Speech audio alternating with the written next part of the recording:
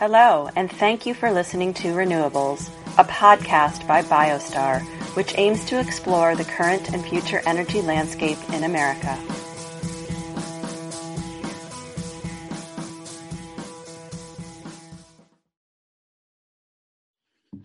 Hi, everybody. Welcome back to another episode of Renewables. I'm your host, David Smart, Senior Vice President of Sales at BioStar Renewables.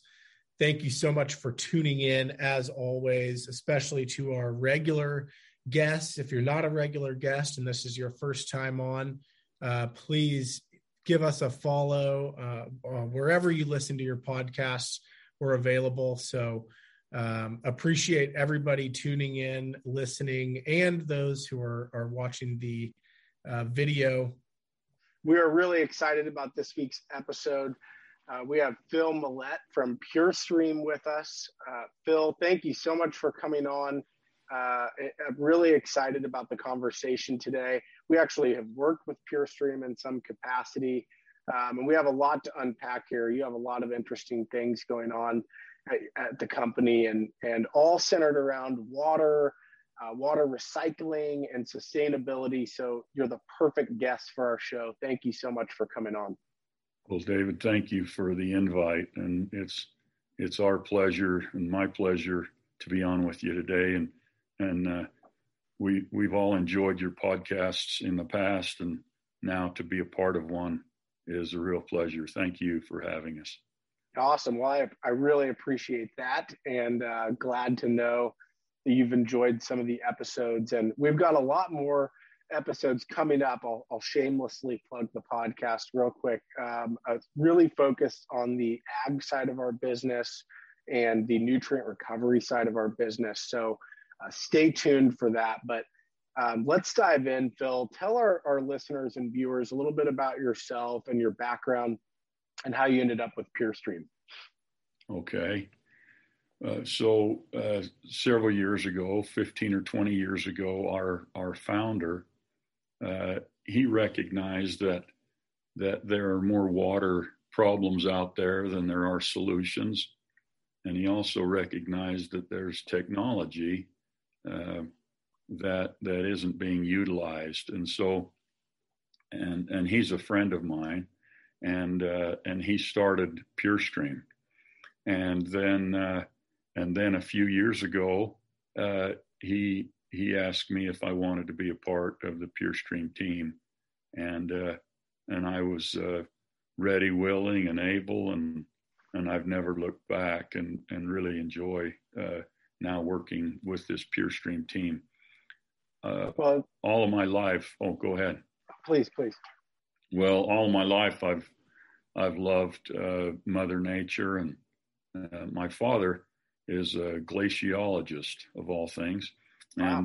And so when I was 7 years old, I was sliding down and playing on glaciers in Alaska, and ever since have loved Mother Earth and been so impressed with just water and all that water does, and how important it is for the sustainability of life that we have, and so then when this opportunity was presented, I was really anxious to become a part of a company whose motto is to deliver clean water. Yeah, it's a fascinating business, and you have a lot of different products. So I want to spend a little time there first. I'm looking at your website here on my other screen, and you guys have an absolutely beautiful website. And there's a lot of different applications that you can come in and bring value to. So I see oil and gas, water reuse, power generation, water, wastewater to clean steam, and others. It looks like there's even a mobile sort of solution. So if you don't mind, spend a little bit of time. We'll keep it high level. And of course, our listeners and viewers, if you're interested in learning more about this, I highly recommend you check out purestream.com, and we'll put in the show notes some ways that you can get in touch with Phil. But Phil, walk us through some of your applications at a high level. Okay. Well, water can be contaminated in several different ways. And in gas and oil, then we have water and oil mixed. And you've been told all your life that water and oil don't mix, but in fact they do. And the flotation technology we have is an IGF, and we use that to remove the hydrocarbons from a water stream. And a hydrocarbon, when it's in water, is actually considered a suspended solid. So it's a part of a TSS, total suspended solid, versus a dissolved solid, like a chemical, like salt would be considered a TDS. And so the IGF that we have is for separating hydrocarbons from the water stream, and it treats the lion's share of the water that we treat. And we have a branch in Midland, Texas, and treat a ton of gas and oil produced water there. It's remarkable, David, when you understand the ratio of oil to water, I should say water to oil, that comes out of a well today. Mm-hmm. And with the new over the last several years, this enhanced oil recovery has been a big part of what we've been able to get out of the hydrocarbons that we've been able to recover. And but with those advances and with that enhanced recovery also brings more water. And so mm-hmm. and so the ratio of water to oil can be 6 to 1 or 7 to 1. Wow. And even in some areas, even up to 20 to 1. And so we have 20 barrels of water for every barrel of crude. And what do you do with that water? And so that's the IGF. And then we have these thermal technologies that we use, and one of them is called the Avara, and the other one's called the Flash. And these are for really tough water situations. Everyone is familiar with reversed osmosis and those kind of filter products, and we still use those, and they treat a ton of water and very important part of what we do. But they have their limit as to how high they can concentrate the water or what they can pull and what they leave behind. And so these technologies we can take it all the way to a solid where we're pulling all the water out and just leave a solid. And so that's the Avara and the Flash. The Avara gives back a clean distillate, and the Flash gives off clean steam. And then we have the on-the-fly technology, and that is treatment through chemical. And so sometimes all you need to do to your water stream is it can just be treated chemically instead of filtering or floating something out or concentrating something up. Then you can actually just treat it chemically. And the fly, the efficiency of your chemical dosing is subject to the way that you mix a chemical into the stream, and then also the residency time that you give it. And so the fly technology really maximizes your chemical dosing. And so we include other technologies, and there's a ton of technologies out there, David. But yeah, that's kind of an overview of the fundamentals that we use. Excellent. Well, thank you. And like I mentioned, there's a lot of great information on your website. So our listeners and viewers, check out purestream.com, and there's a lot of really neat information on there. This is obviously, has huge positive implications and impacts for the environment. So talk a little bit about, PureStream's impact on the environment. I know from conversations and getting to know you that you look at things really holistically. But I guess maybe we could use your oil and gas kind of water reuse as an example, because I'm interested to know exactly what you all do with the water once you kind of recycle it. Is it stored and reused, back in the same system? But so I'm interested in that, and then talk a little bit just at a high level about, from your standpoint, the impact on the environment and how important this technology is. Okay. Well, those are great questions. And so our impact can be measured just by the volume of water that we treat. And we've treated billions of gallons. I think our count is over 23 billion gallons today. Wow. And so that's a pretty big swimming pool. And so that's the kind of impact.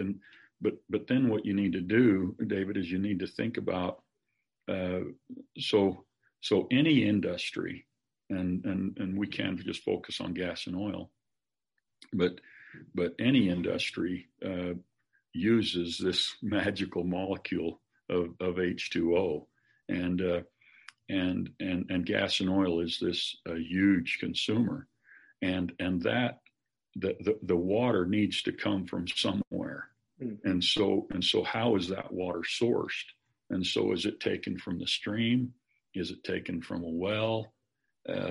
Where is the source of that water? And if we can reuse this water, then that becomes our source, and that's what makes us so valuable. And so we're not pulling well water from the farmer. We're not pulling water out of the stream. We're actually treating this produced water and providing that to the producer for fracking and for other applications in the oil field. And so that's the environmental impact that we have right there. We're providing that source for the water instead of the river or the well. We become the source, and that's amazing. And can you get to the point where that is really a closed loop system where you're continuing to reuse and recycle and reuse the same water over and over again? Yeah, sure. Yeah, it's not. There's water lost and gained throughout a typical gas and oil process, and so it's hard for us to call it a closed loop. There are times in mining, like in situ mining, where it is just a closed loop. So we're pumping it down and then getting it back and then treating it, and just it's in this closed loop. Absolutely, yeah. That's a really neat way to do it, because then we're not relying, we're not a burden to Mother Nature in other ways. Sure, that's fantastic. Well, there's a big renewable energy component to what you do. We're talking about reusing and recycling water, but talk a little bit about the solutions, your solutions, and how they promote renewables specifically. Okay, so we are a power consumer, and so we have pumps and we have equipment that uses power, and any time we can tie that power resource into a renewable, David, then that even increases our sustainability. And so if we're in an area that has a good solar radiation, then we use the photovoltaic cells and let that provide our energy. Or if we're where we're close to wind, we do. Or we even have our own natural gas resource where we're capturing methane in some of these processes, and we can use methane to run a genset and then power, then provide power to the grid.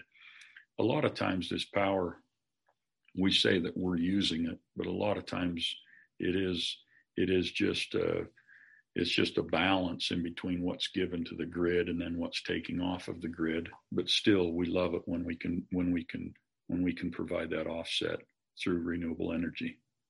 Absolutely, yeah. And we've collaborated on our food waste digester that has some similar components to what you were just discussing, providing baseload renewables onto the grid while also cleaning up a lot of water and making our Super 6 fertilizer process. So that's a project that we like to brag about, and of course PureStream was an integral component there.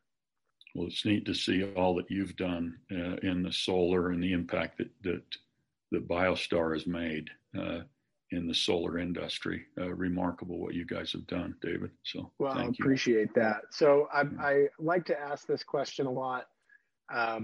You talk with a lot of different folks across the country that are in different industries and have different problems. But is there something in general? Is there something that kind of rings a bell in your head? What keeps your customers up at night? What are people worried about? I like to ask our guests that, and I always think that's I get a lot of interesting responses from that question. Well, that's a great question. And we like to ask that to our customer. And what is it? How can we take away a worry? And but it varies quite a bit. And so if you're in landfill, then you're worried about leachate. And what are you going to do with that leachate? You don't want to contaminate the water stream nearby, or you're concerned about whatever's going to leach through that field. And if you're a mine, then you're worried about your evap pond and the freeboard that you have left on your evap pond. I mean, the worst thing that could happen to you, well, not the worst, but something that would have a dramatic effect on your productivity is if you ran out of freeboard and you couldn't treat all this water that's coming out of the mine and that you're using for your refinery process. And so then you're worried about the freeboard in your pond. And then it might be disposal, or it might be costs.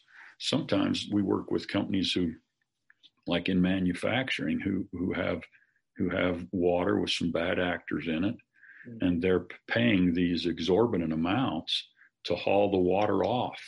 And even then, if they're hauling it, then what do you do with it? And you put it in these disposal wells. And so sometimes it's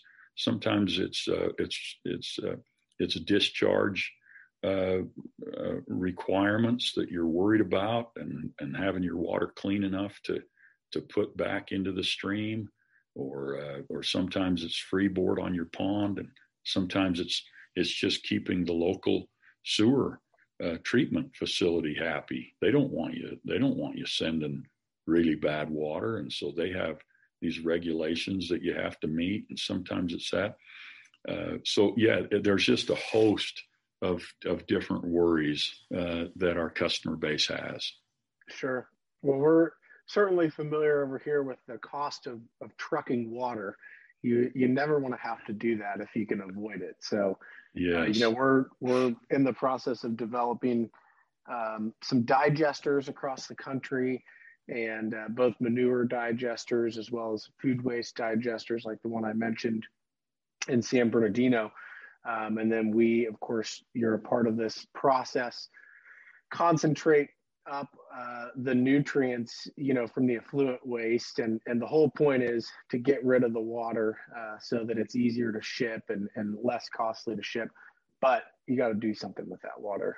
Like you mentioned, at some point it's got to be treated and or disposed of. So the closer we can do that to our plant, the better. So yeah, I could maybe tell an interesting story about that if you wanted, David, if we have time. Please. Yeah, so that process that you're talking about has so much sustainability to it, and it's a really neat thing that is being developed. So a cow, a milk cow, gives about the same amount of milk as it does manure. And so that's a lot of manure. And one of the challenges that a dairy has particularly a big dairy, is what to do with that manure. And it was a really interesting conversation that I had a few months ago with the State Department of Agriculture, and he's the bureau chief. And I asked him, what's your greatest worry? What's your greatest challenge? And he said, the greatest challenge that we have is real estate. And I said, what are you talking about? Explain more. That's so an interesting. Which state, real quick? It's the state of Idaho. Okay. Yep. And I said, explain that to me a little more. And so he said, well, and it ties into exactly what you were just saying about the cost of shipping. And so a dairy has this manure, and they're looking for ways to utilize that manure. And so they pull some of those solids out of the manure and actually dry that and use that for bedding and recycle that. And but then they also, and some of them use digesters, and during this digestion process, it's a great process that captures the methane, which is, of course, a greenhouse gas that we have too many of today. And so that's a real renewable incentive to have a digester there. But still, what do you do with all this water? And you can evaporate that, but that's still it has an emissions limit to it, and then you use that for irrigation around your farm, around the dairy. Say you have cornfields or something like that around your dairy, and so then you use that manure. So the problem with that, David, is that you can build the phosphorus levels in the soil around your dairy. And what he meant when he said that they're running out of real estate is that the real estate around those dairies are pushing the limit of phosphorus in their soil. And phosphorus is the limiting agent for eutrophication. And eutrophication, of course, is an algae bloom. Mm-hmm. And so, and I guess the thing that the biggest worry is that we don't want to make the news, right? The last thing we want to do is make the news, and an algae bloom is going to make the news, and so, but the dairy can't afford to your point. You can't afford to ship the manure. It's too cumbersome and expensive to ship any long distance. And so here we have these dairies that are building these phosphorus levels up to the limit all around them. And if we can take that manure, and to your point, if we can pull clean water out and give that back to the farmer for farm use, and then we can concentrate those nutrients like the nitrogen and the potassium and the phosphorus, if we can concentrate those up and turn those into an organic fertilizer, then you can afford to ship those around. And the demand for organic fertilizer, where organic food is going and how much of a need that is. And so it presents a really neat opportunity where we're solving problems on several fronts. We're delivering clean water. We're helping with the phosphorus levels. We're helping with the emissions. We're helping with the greenhouse gas, and either putting gas onto the grid or putting electricity onto the grid. Mm-hmm. Really becomes a neat sustainability project. Well, it's a really interesting story, and it's certainly reassuring to hear that we're out there working on solutions that are so important, particularly to some of these states where there's a lot of dairy operations, swine operations. Sure. So I really appreciate that story and that color. And when you mentioned algae blooms, we talk actually with our chief agronomist, Alan Philo. We have a few episodes of the podcast if anybody's interested in learning more about our organic fertilizer product, Super 6, but he also talks about, the algae blooms in Lake Erie that it popped up, I think several years ago, and that's been an issue. And you talk about making the news. That one certainly did make the news, and I think the root of that is from runoff. A lot of the problems that you kind of outlined there. So yeah, it's all really interesting stuff. I'll just put a plug in for Alan. He's just he's got a brilliant mind and is a great member of your team, David. Yeah, I love working with Alan. I learned something new from him. It seems like every day. So to our listeners and viewers, go find our episodes with Alan Philo. They're really interesting. Phil, this has been really great. I can't thank you enough for coming on the show. And we're going to put some show notes in. We'll put in the PureStream website. I don't know, what's the best way to find you online? Are you on LinkedIn or Twitter? Or how can our listeners and viewers get a hold of you? Yeah, there is a LinkedIn. You can contact me through LinkedIn and also through our website. And yeah, so. Any closing thoughts? Well, it's our parent company, Swire. Let me just put a plug in for them. So they, obviously we need to be, in order to be sustainable, we need to be financially responsible. But I'll tell you that our parent company, Swire, is more interested in the clean water that we return than they are interested in what we deliver to the bottom line. And that's what makes this business in this industry so exciting, and it's really neat to see a solar field go in and recognize the impact that you have, and it's neat to go see a water treatment plant and recognize the impact that you have, and so it's great to work with people like BioStar, and it's great to have a parent company like Swire, and it's great to be in this industry, David. That's I think my closing note. Great. Well, I'm certainly fascinated by everything that you all are up to, and I hope you'll come back on the show and be a repeat guest. We love having folks back on to catch up and see what's new. And I just know a little bit about some of the projects that you all are working on, and I know there will be a lot of exciting updates later this year and even maybe next year. So thank you again for coming on. And this has been another episode of Renewables. I'm your host, David Smart. Really appreciate everybody tuning in. Stay tuned. As I mentioned, we've got a lot of new episodes coming with some organic growers and focused on the ag side of our business. And of course, we're always talking renewable energy on Renewables. Phil, thanks again for being on the show, and we'll catch up soon. Thanks, David. It's been my pleasure. Hello, and thank you for listening to Renewables, a podcast by BioStar, which aims to explore the current and future energy landscape in America.